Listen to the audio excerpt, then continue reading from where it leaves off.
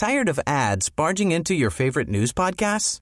Good news. Ad-free listening is available on Amazon Music for all the music plus top podcasts included with your Prime membership.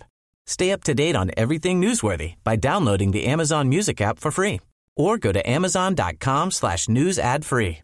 That's amazon.com/news ad free to catch up on the latest episodes without the ads. Amid China, North Korea concerns, U.S., Japan, South Korea forge historic partnership by Francisco Tuyé and Associated Press. Camp David, Maryland, President Joe Biden and the leaders of Japan and South Korea agreed on Friday to expand security and economic ties at a historic summit at the U.S. presidential retreat of Camp David, cementing a new agreement with the allies that are on an increasingly tense ledge in relations with China and North Korea. Biden said the nations would establish a communications hotline to discuss responses to threats. He announced the agreements, including what the leaders termed the Camp David Principles, at the close of his talks with South Korean President Yoon Suk-yeol and Japanese Prime Minister Fumio Kishida.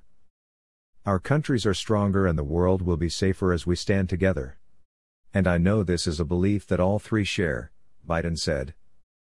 The purpose of our trilateral security cooperation is and will remain to promote and enhance peace and stability throughout the region, the leaders said in a joint statement.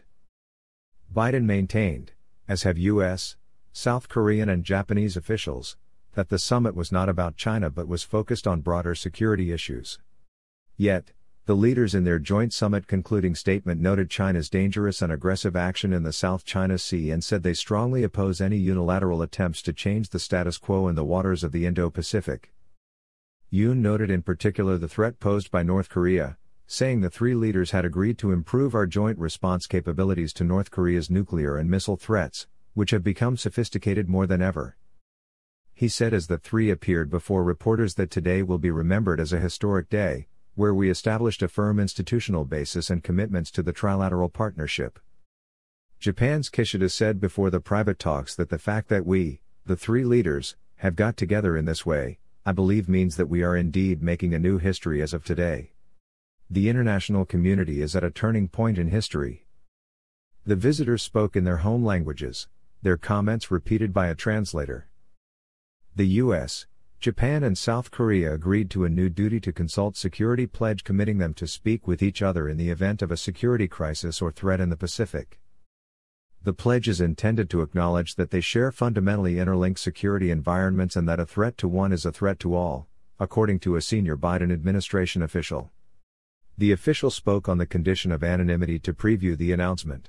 Under the pledge, the three countries agree to consult, share information and align their messaging with each other in the face of a threat or crisis, the official said. The Camp David retreat, 65 miles, 104.6 kilometers, from the White House, was where President Jimmy Carter brought together Egyptian President Anwar Sadat and Israeli Prime Minister Menahem Begin in September 1978 for talks that established a framework for a historic peace treaty between Israel and Egypt in March 1979. In the midst of World War II, President Franklin Roosevelt and British Prime Minister Winston Churchill met at the retreat, then known as Shangri-La, to plan the Italian campaign that would knock Benito Mussolini out of the war. Kishida and Yoon were mindful of Camp David's place in U.S. and world history, making repeated references to its past and now their place in it during their comments at the news conference after the meeting with Biden. The leaders arrived in Washington on Thursday and, as guests of Biden, on Friday were flown separately to Camp David on U.S. military helicopters like the ones Biden uses. Biden's focus for the gathering was to nudge the United States' two closest Asian allies to further tighten security and economic cooperation with each other. The historic rivals have been divided by differing views of World War II history and Japan's colonial rule over the Korean peninsula from 1910 to 1945.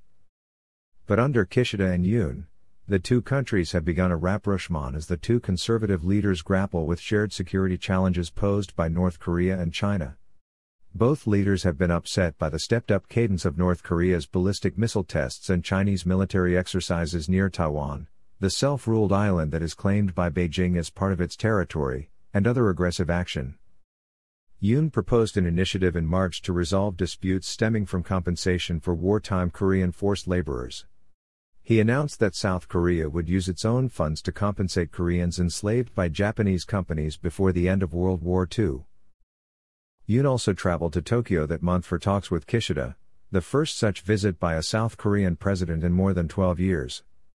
Kishida reciprocated with a visit to Seoul in May and expressed sympathy for the suffering of Korean forced laborers during Japan's colonial rule. The effort to sustain the trilateral relationship won't be without challenges.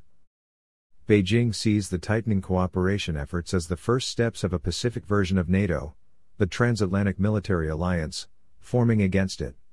U.S. officials expect that North Korea will lash out, perhaps with more ballistic missile tests and certainly blistering rhetoric. Presence in Ayungin Shoal.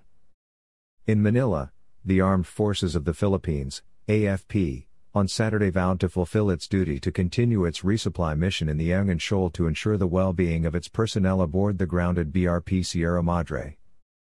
We are, therefore, committed to the conduct of another rotation and resupply, RORE, mission for our personnel and to maintain our presence in Ayungin Shoal, Colonel Metal Aguilar, AFP spokesman, said in a statement. Aguilar's statement comes following the incident on August 5 when China Coast Guard vessels water-cannoned Philippine ships and employed dangerous maneuvers to prevent a resupply mission for the soldiers on board BRP Sierra Madre. China considers the shoal, which it calls Renai Geo, as part of its territory. Next resupply mission. Aguilar said, however, no date has been set as to when the next resupply mission will take place. This exercise of our sovereign rights and jurisdiction is a testament to our firm belief in the rules-based international order that underpins regional peace and stability, Aguilar said without revealing the mechanics of the resupply plan. The AFP also said it was also resolute in fulfilling its mandate of safeguarding the country's territorial integrity. Ayungin Shoal holds a strategic importance for the Philippines and a fishing ground for our fishermen.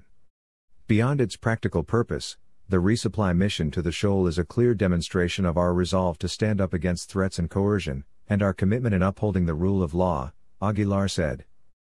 As we continue to pursue this humanitarian undertaking and defend our rights over our maritime zones, we also affirm our support for the peaceful settlement of disputes. We, therefore, call on all relevant parties to abide by their obligations under international law and respect the Philippine sovereignty, sovereign rights and jurisdiction over its maritime zones, he said. Tired of ads barging into your favorite news podcasts? Good news. Ad-free listening is available on Amazon Music for all the music plus top podcasts included with your Prime membership. Stay up to date on everything newsworthy by downloading the Amazon Music app for free or go to amazon.com/news ad free. That's amazon.com/news ad free to catch up on the latest episodes without the ads.